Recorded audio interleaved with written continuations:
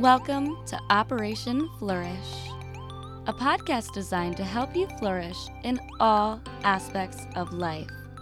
Whether you're a Miss America contestant, an athlete, or someone with a growth mindset striving to unlock your full potential, this podcast is for you.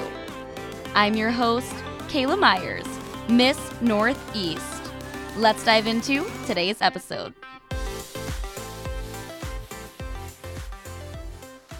Hi, everyone, and welcome back to the Operation Flourish podcast. So last week, we talked about the law of marginal gains and how everything compounds or adds up over time, whether that be in alignment with your goals or in the opposite direction of your goal, and you get a law of marginal losses. So if you did not listen to that episode, I highly recommend you give it a listen. It was a really popular one, and for good reason, because it's one of the magic tricks I say that can help transform your life and your ability to reach and achieve your goals. But this week, I really wanted to take that concept of the law of marginal gains and apply it to nutrition. I'm a certified precision nutrition coach and also do nutrition assessments for the community in Muncie, Indiana, through Ball State University's Healthy Lifestyle Center. And in these positions, I'm constantly finding myself talking to people who really want and desire to make nutritional changes, or have been told by their doctor that they might need to make a nutritional change, but they feel discouraged. Actually, just this past week, I had a first session intake with a brand new client at one of the centers I work at. And in this session, he started crying. And now my counselor instincts came out, so I listened to him actively and I validated his concerns. He explained to me that he's been struggling immensely with fluctuating in his weight, about 70 pounds of this range. It's like a roller coaster. He told me he felt so ashamed and he felt like he was losing control. He started to hate himself. And he told me about how he made big changes before to lose weight, but once he hit his goal, he stopped and he found all of that weight again, if not more, and felt incredibly discouraged. And he felt trapped in this cycle. The client told me he felt hopeless, but was so thankful he heard of the free nutrition assessments and appointments at the Healthy Lifestyle Center. Now, this is something that so many people can relate to. Feeling discouraged by weight fluctuations, by what feels like a lack of control over their lifestyle or a lack of understanding. Struggling with fad diets, whether it be keto, paleo, low carb, high fat, so many different diets that exist. Just an overall restriction. Feeling like you have to make big and dramatic changes. Now going back to that client, after talking with me and him being so vulnerable to share how he was feeling, we were able to strategize. And by the end of our first session, this client was able to leave feeling validated, but also excited about some of the small strategies we talked about to make changes to his nutrition and his physical activity. So many people think that they need to make major nutritional changes to experience health benefits or to reach their goals or even make progress to their goals. And yes, I acknowledge that, big changes might be effective at first. The big fad diets might be effective in the short term. But more times than not, they are unsustainable. What I highly recommend instead is making small, consistent, and daily changes. In my field of work, I have truly realized there is immense power in making small changes that can empower people and lead to big, compounding change towards goals. So, for today's episode, I will be sharing a lot of tips for you in areas of eating out, snacking, switching modifications for food and substitutions, behavior change, you name it. We are diving into all areas. Now, there are a lot of tips, so I give you the warning not to overwhelm you, but because nutrition is so vastly different for everyone. And unfortunately, there is not a one-size-fits-all solution. Some changes that I recommend, these small changes, they're going to be easier for some people. And for other people, they might feel harder or feel like big changes because of a lot of factors, like lifestyle, maybe their financial status, maybe food preferences, coming from a picky eater here who's got a lot of stomach issues with my GERD. So, with that in mind, knowing there's a lot of strategies I'm going to be giving today, I recommend listening for the options and strategies that really resonate with you and seem feasible and realistic. And as you hear those, maybe even writing them down or taking a note on your phone, computer, or whatever device you're listening to this podcast on. That way, you have tangible strategies to take away from this episode that you can try, and I like to say experiment with, to see what works best for you and what the small changes are that you can maintain to get big results over time. And these results don't have to be for weight loss, for weight gain. It doesn't have to be a set body composition goal. It can also be a goal for your long-term health. I have clients who find their deeply rooted why to be able to keep up with their kids. I had one client of mine who wanted to fit back into his Boy Scout clothes so he could go be active with his son at Boy Scouts and relive his glory days. It can be avoiding falls, avoiding disease. There are so many reasons, so many things we're working towards. And the way to get to those big, what we call outcome goals, is by these small process goals. It all goes back to our early goal setting episode, which we've now built on by adding the law of marginal gains. And these small little goals that we set add up over time. And with that, you've had enough anticipation for these strategies. So let's dive right in. I want to start with some general habits of just how you eat your food, because we're so often focused on what we're eating, but what about how we're eating our food? Let me start by giving you what we call the magic order of eating your food that's supported by research to prevent blood sugar spikes by up to 75%. That's a lot. So, I want you to pretend you have a full plate of food in front of you, pretty well balanced with different options. You got the carbs, you got the veggies, you got some type of protein and a fat. That's the whole food plate. But rather than just digging into your food randomly, I highly recommend, and research recommends, you start with eating the fiber first. So think your vegetables, your leafy greens. Then, once you finish that, you eat the protein and the fat. This could be meat, tofu, nuts, maybe finishing then with the carbohydrates, like starches and sugars. So let's say you have tuna, rice, broccoli, and avocado. What order would be helpful to eat these in?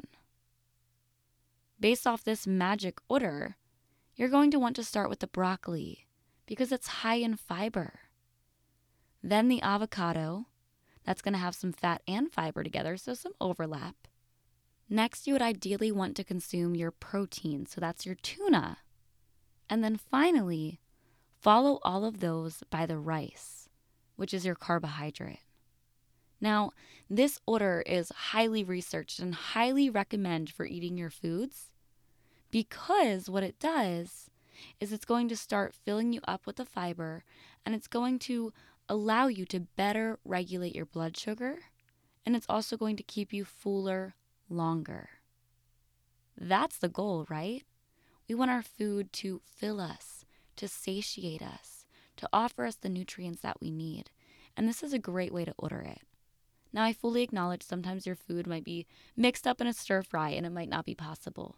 But when it is, I highly recommend trying this food order, starting with the veggies, going to protein and fat, and ending with the carbohydrates, those starches and sugars, and see how that makes you feel. Now, another strategy I recommend with eating habits is mindful and intuitive eating. So I am very passionate about mindful eating because think to yourself how often you find yourself watching TV and digging into a bag of chips or scarfing down your meal and barely paying attention to what you're eating.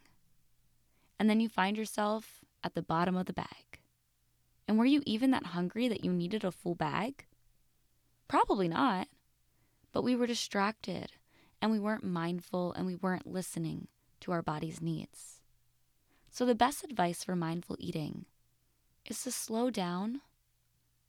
Limit your distractions like sitting in front of a TV or being on TikTok or on your phone on other applications. And allow yourself to be present in the moment by slowing down and actually savoring your food with as many senses as possible. Picking up the food and feeling it, smelling it as it gets closer to your mouth. The urge I had to sniff right there, but I thought that would be so weird over a podcast. And then tasting it with all of your senses and those taste buds. Allowing yourself to truly savor what that food is like and that you enjoy it, rather than scarfing it down so you can get more and more and more to enjoy it. There is so much research beginning to back mindful eating and how helpful it can be. As someone with a precision nutrition certification for coaching, this is one of our top strategies that we recommend to, one, improve your relationship with food, to stop the restriction mindset and show that you can still enjoy your food when you're making healthy choices. In fact, mindful eating can actually help you enjoy it much more. And second, mindful eating forces you to slow down the rate that you're eating your food. Now, this is important because so many of us are busy, fast-paced. We scarf down our food and go on to the next thing. But did you know it takes about 15 minutes for your brain to process hunger and satiety cues? AKA, the meaning of satiety is also fullness, so how full you are. That means if we slow down, we can prevent overeating. But if we're eating quickly, chances are you're going to eat and eat and eat and overeat, but your brain does not yet realize it because it has not been 15 minutes to start processing that you're getting full. So I highly recommend try out mindful eating. Now, another habit that you probably hear quite a bit is eat your breakfast. Now, there's actually mixed research on this showing that it can help kickstart your metabolism, but there's a lot of other factors that impact that in a controlled setting. People typically have more routine, for instance. Socioeconomic status can be a factor. So there's a lot of different research, but ultimately, breakfast means breaking the fast. That's where breakfast comes from. Overnight, your body is fasted, meaning you're not consuming food. So it can be helpful to make sure that one of your first meals in the day, whenever you get it, is going to give you energy and will have balance and that you mindfully eat it. Now, for support of eating breakfast, if you eat breakfast and have a larger meal as opposed to just a very tiny snack, this can help prevent eating large amounts later in the day and getting ravenously hungry after not eating much of the day. So there are some benefits to it. So try it out, experiment, and listen to your body. From here, I want to dive into vegetable tips. So if you're sitting there knowing, I do not get my 2 servings of veggies a day, this might be an area where we can seek to improve or learn something new. As far as vegetables, 2 or more servings a day is the goal. If you can get vegetables with every meal, you are doing fantastic and are getting fiber. It's going to be very helpful for your gut health, overall health, getting antioxidants, helping with your immune system. The list goes on and on. Now, I also understand that maybe you're currently not eating any vegetables at all. So asking you to do veggies with every meal, that sounds highly unlikely for you. So instead, make small, progressive changes. Let's start by having you set a goal to eat a vegetable once a day. Maybe you don't even like the vegetable, so you mix it in with something so you don't really taste it that much. But you start getting your one vegetable a day. And maybe 2 months go on that you do that consistently. Then you set a goal for 2 veggies a day, and so on, to make slow, progressive, but most importantly, sustainable progress. Another tip for vegetables, and quite honestly, all your food, is to eat the rainbow. Kind of like I think it's Skittles, taste the rainbow, I think their slogan is. Eat the rainbow. And what this means is to make your plate full of colors. And an easy way to do this is with vegetables, having red and yellow bell peppers, tomatoes, carrots, green beans, kale, and broccoli. Varying the color, because a lot of the times, different nutrients are associated with different color vegetables. Now, this is especially applicable knowing I used to grow up with a pretty picky and plain diet. So I might have chicken, mashed potatoes, and corn on my plate, all similar and all the same color. So how could I add a little bit of color and different nutrients into that plate? Might be switching out the corn with a different vegetable, or maybe even mixing in another vegetable like green beans and carrots into the corn to get more balance and more nutrients as I eat the rainbow. I want to dive even further into veggies though, because this is a question I often get and a big misconception. Let's talk about canned veggies versus frozen veggies versus fresh veggies. Which should you choose? Ultimately, I want to start by saying any vegetable is better than no vegetable. So thinking about the resources you have, if you can get a vegetable, that in itself is a win. But if you're really trying to make those small progressive changes that add up, here's another tip of maybe a small substitution you can make. Canned vegetables are typically going to be higher in sodium and there's more preservatives. They have a long shelf life. Anything with a shelf life that long probably isn't that natural, right? It's probably having some level of processing. So canned, we would rank that number 3. Now, for fresh and frozen, a lot of people are like, well, obviously fresh. But quite honestly, they're actually pretty much tied, or they go neck and neck, alternating between first and second. Fresh, we know it's fresh veggies and produce, right? But the challenge with fresh produce is it's shipped in trucks. So sometimes it actually ends up sitting a little bit longer, hence why maybe it goes bad pretty quickly once you first get it sometimes. Whereas frozen, sometimes that is frozen and stored in that bag as soon as it is harvested or very close in between. It doesn't have all that transportation time, so it can be highly convenient and also highly fresh. So fresh and frozen are at the top of the list, and cans just under, just because of a little bit of processing and sodium. But again, vegetables are vegetables. So however you can incorporate 1, 2, 3 servings or more of vegetables into your day is a success and makes a difference with your health. The small things add up. Now, let's go into some substitutions here, because a lot of the times it's not doing a 180 on your diet. It's just making some small changes and substitutions. So, thinking about how you can reduce processed foods that are high in sodium, kind of just like the cans of vegetables that we talked about, the shelf foods. How can we replace those with the more natural, whole foods that are minimally processed. Making sure we're cognizant of what's coming in a box versus what appears to be fresh or maybe like a frozen thing with minimal ingredients. If something has a long list of ingredients with words you don't understand, chances are it's a little bit more processed than something with a short list of ingredients with words you're familiar with. I also have an amazing grocery shopping tip that I share with people, and they're often really surprised that they didn't put it together. When you're going to the grocery store, I highly encourage you to shop around the edges of the store, and that's where the more nutrient-dense and minimally processed whole foods will be.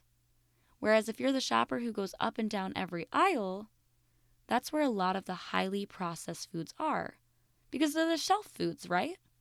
They have long shelf lives, which means they oftentimes are more processed, have more preservatives, and are higher in sodium. Let's go to another substitution. Eating whole grains instead of refined grains. For instance, whole grains might be a whole grain bread or multigrain, 12 grain. You might see it labeled as having multiple grains, in place of something that would be a refined grain or carbohydrate, like white breads. Now, the reason it's recommended to have whole grains over the refined grains or carbohydrates is that it helps lower your cholesterol, triglycerides, and insulin levels. And overall, by doing that, it can help reduce type 2 diabetes risk. That's huge. Making small changes here can reduce your risk for diabetes. So just swapping out your sandwich bread for lunch or your bagel for breakfast to be whole grain can make a big impact. Another substitution, which I love, is noodles. So for all my pasta fans, I'm talking to my sister out there. Here's some smart substitutions we can make if you're actually making your noodles. You can use a spiralizer to make spaghetti noodles from squash, zucchini, carrots, etc., several different vegetables. Maybe you're like me and are not so cooking gifted. So I'm buying my noodles pre-packaged in the box. That's the one aisle I have to go down to get something off the shelf. But instead of just buying the first noodles that I see, the typical noodles, I go ahead and I make a substitution here that I highly recommend you try out. Try to look for a black bean noodle, zucchini, chickpea, or even red lentil. Red lentil is my absolute favorite. 10 out of 10 recommend. Now what this does is it adds increased fiber. And remember, we want to get that fiber early on when we're eating because it's going to help keep us fuller for longer, and it's going to prevent as many changes and increases in blood sugar. Highly recommend. Let me know if you like it. Now, also on the topic of noodles, did you know it's not only the type of noodles, but it's also how you cook the noodles? Did you know that noodles that are cooked to be al dente, which is not overcooked or undercooked, but just right, those are healthier than overcooked noodles? Wild. But there's a reason. And it's because al dente noodles, they don't impact your glycemic index as much. And it lowers insulin production stimulation. Now, this makes sense when you think about an overcooked noodle. It's going to be a lot more broken down. So it's going to be faster to break down in your stomach, which means it's going to spike the blood sugar more, which is what we want to avoid. Another tip, shifting directions to more protein here, adding fish to your diet. Now, the American Heart Association recommends eating fish at least 2 times per week as part of a healthy diet. And that's because fish is not only packed with protein, but it also has omega-3 fatty acids, which are great for your brain, your joints. It also has vitamins that are important and nutrients. All of these things which can lower blood pressure and help reduce your risk of a heart attack or stroke. But maybe you're like several people in my family who don't eat fish at all. let alone 2 times a week or more. A different variation or substitution could be eating walnuts and flax seeds if you don't like seafood. Let's shift to fats. This is a big one.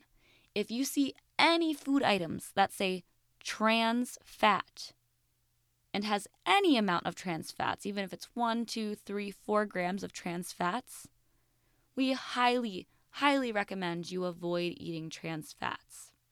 These are something that we know are negative for our bodies.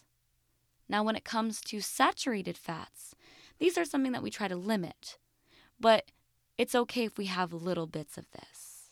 Unlike trans fats, where we want to cut it out altogether. For saturated fats, I recommend looking on the back of your labels for food, and you're going to see they have the breakdown of fats, trans fat, saturated fats, so making sure saturated fat's low, and then we want unsaturated or polyunsaturated fats to be where most of our fats come from in an ideal world. Now, another area to pay attention to is sugars, specifically added sugars.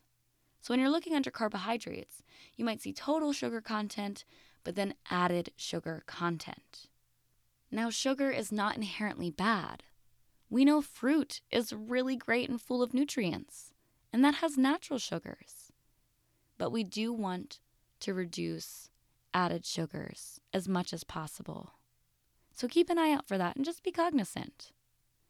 Also, if you weren't aware, eating more sugar, which ironically is often a coping skill for people, actually increases potential feelings and experiences of depression symptoms.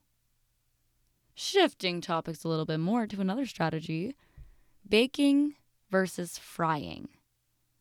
A lot of people might intuitively know this, but it doesn't mean we do it. I like to say common sense is not always common practice. So here's a reminder for why you should choose baking over frying if possible.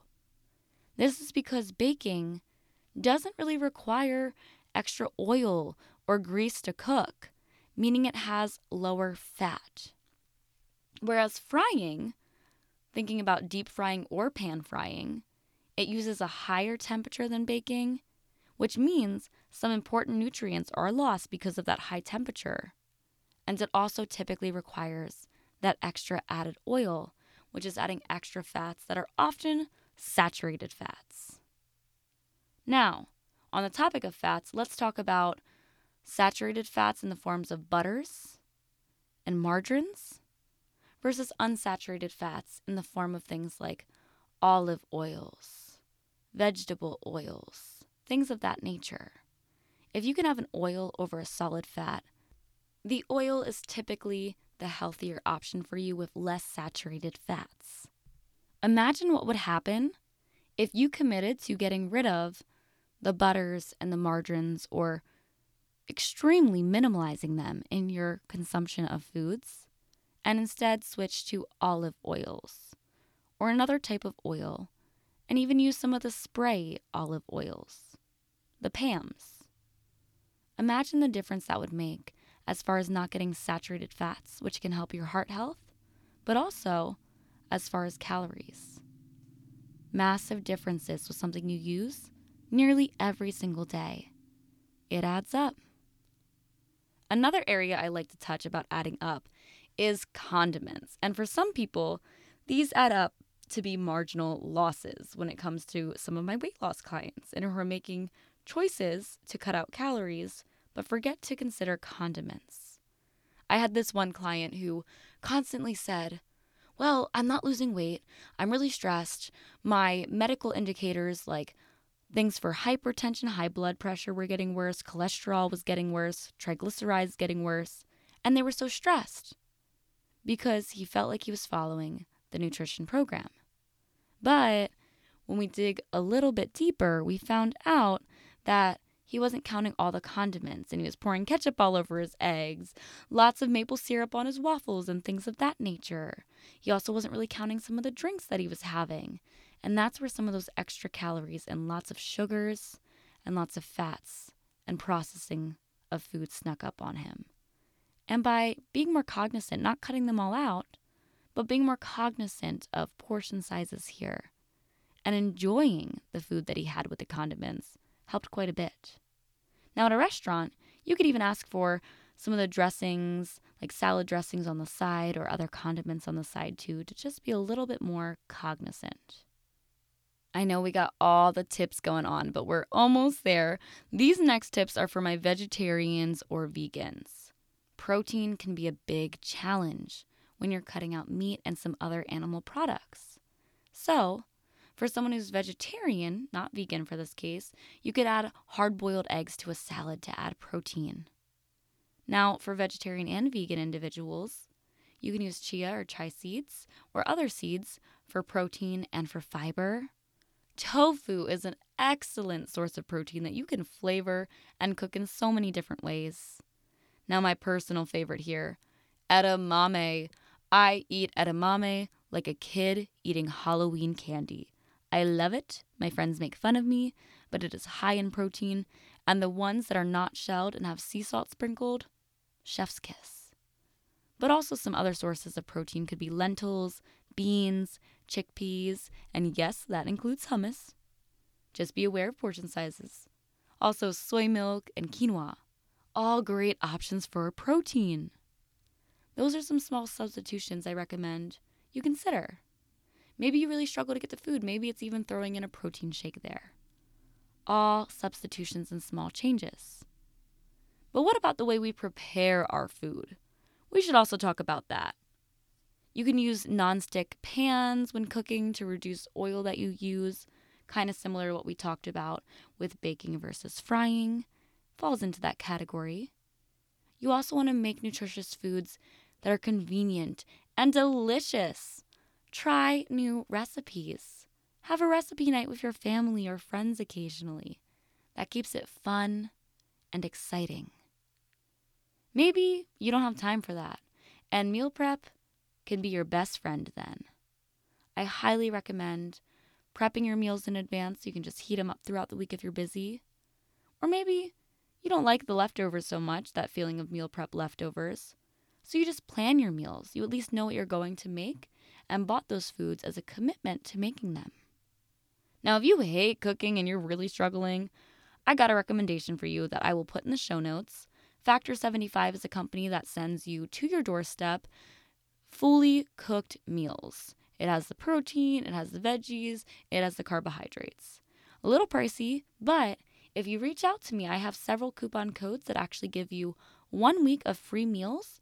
All you have to do is pay for, I believe it's like $11 or $12 of shipping, and you get a ton of meals. That is a huge value item. So if you're interested, from using it for so long, I have several discount codes. Feel free to reach out to me. My socials are below in the show notes as well.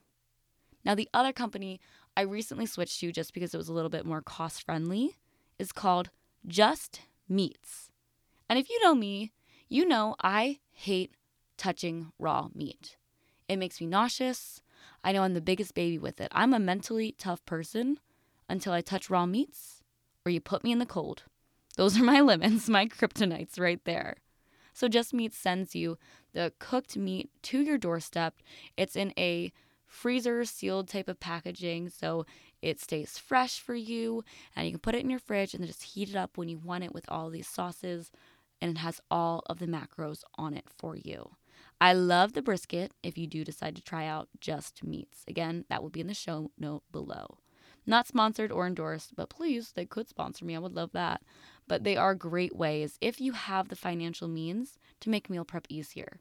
It's kind of weighing out, time is money versus meal prep is money. So finding what works best for you. When I have really tough weeks, these are really helpful. Now, my next strategy as far as preparation and thinking about food at home is keeping your food out of sight that you don't want to consume as much. I have a lot of clients who say, I have all these foods for my kids that I have, like the Dino chicken nuggets, the French fries, the highly processed Kraft mac and cheeses that are straight powder, the Oreos, all the snacks. And it's okay to have those in your home. But we have something in psychology called stimulus control. And when you see something, it often triggers a response. And when I see the Oreos, that triggers the response, I'm going to eat the Oreos. So if I can put the Oreos in the back of the pantry, put some of the stuff in the back of the fridge and pull the fruits, the veggies, the whole minimally processed foods forward so I see them first, it often triggers our response to eat those. Now, if you really want the Oreos, you're going to go find them.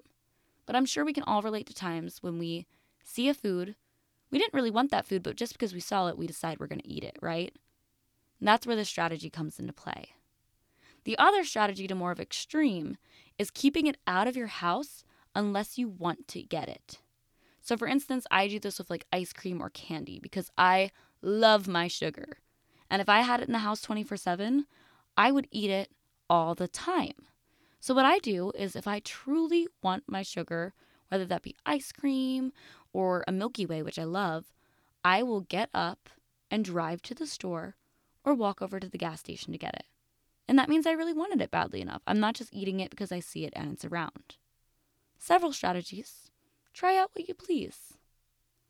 I do want to touch on just a few more, and this is where eating out comes into play. We talked about food at home, but what about eating out? So many of my people who listen to this podcast are busy, productive, highly accomplished people. So it's hard sometimes to find time for food. So when you're eating out, there are some tips you can use. First and foremost, when you're ordering when you eat out, try to order first. So you're not as likely to change your mind when you hear someone else's really tempting and great order that you know probably won't make your body feel good. Now, I also like to ask for to-go boxes sometimes in advance so you can package half of it up. I actually do that with my Chipotle quite a bit because they give me a hefty size bowl at the Muncie Chipotle. Shout out to them. So when I come back home, I take half of it and I put it in a separate container so I can have it for the next day. Win-win, you get 2 meals. Because if I don't do that, I'll eat about 3/4 of it and I'm feeling really stuffed. But I see there's only a quarter left and I'm like, that's not enough for tomorrow. Might as well eat it. And then I feel incredibly stuffed and sick. So this is a great way to help portion in advance so your eyes aren't bigger than your stomach.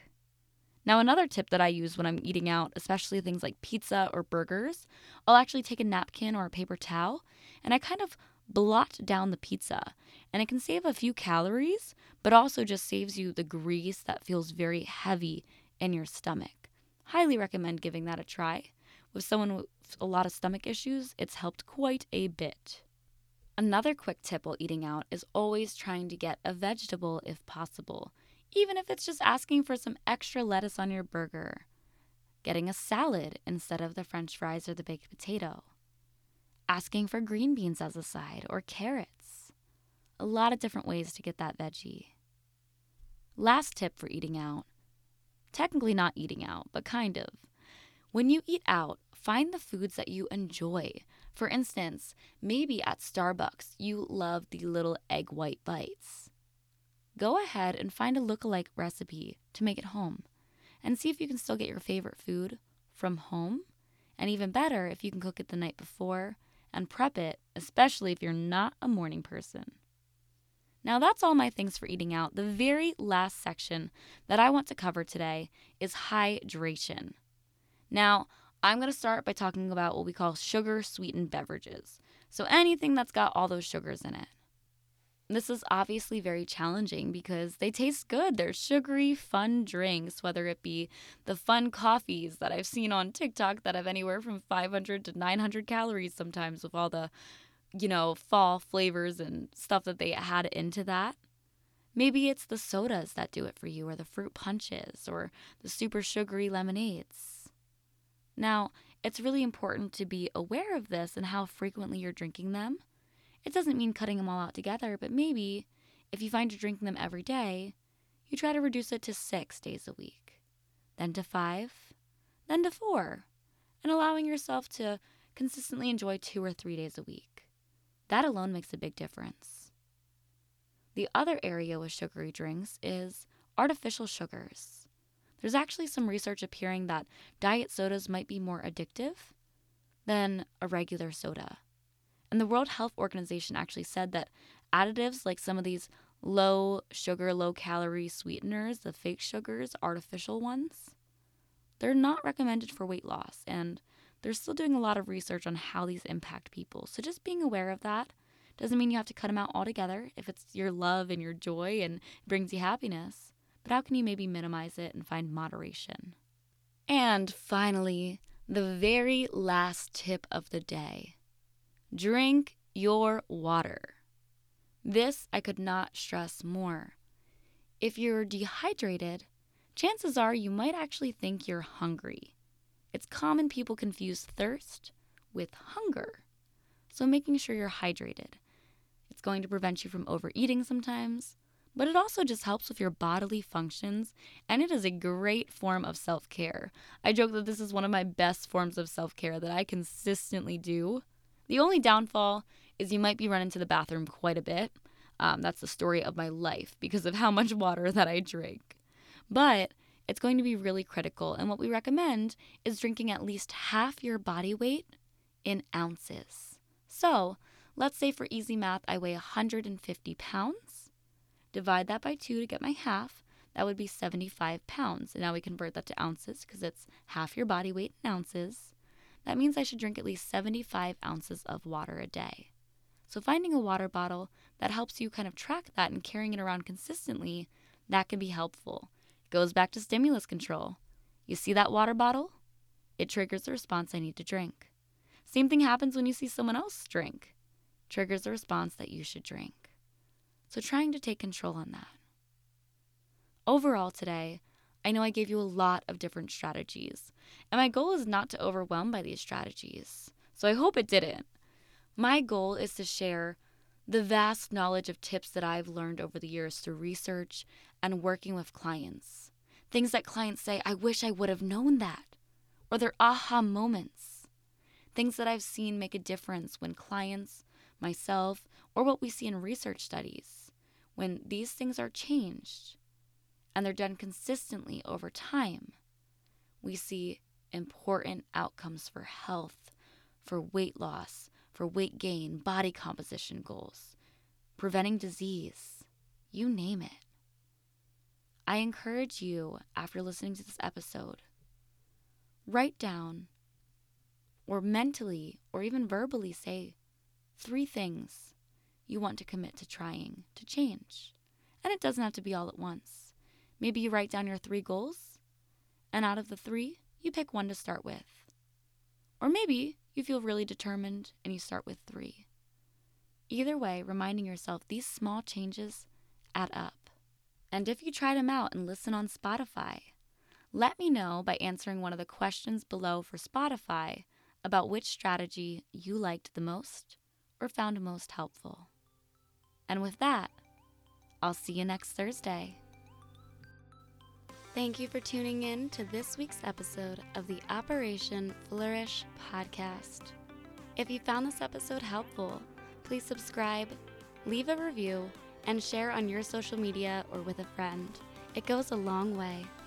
See you next Thursday.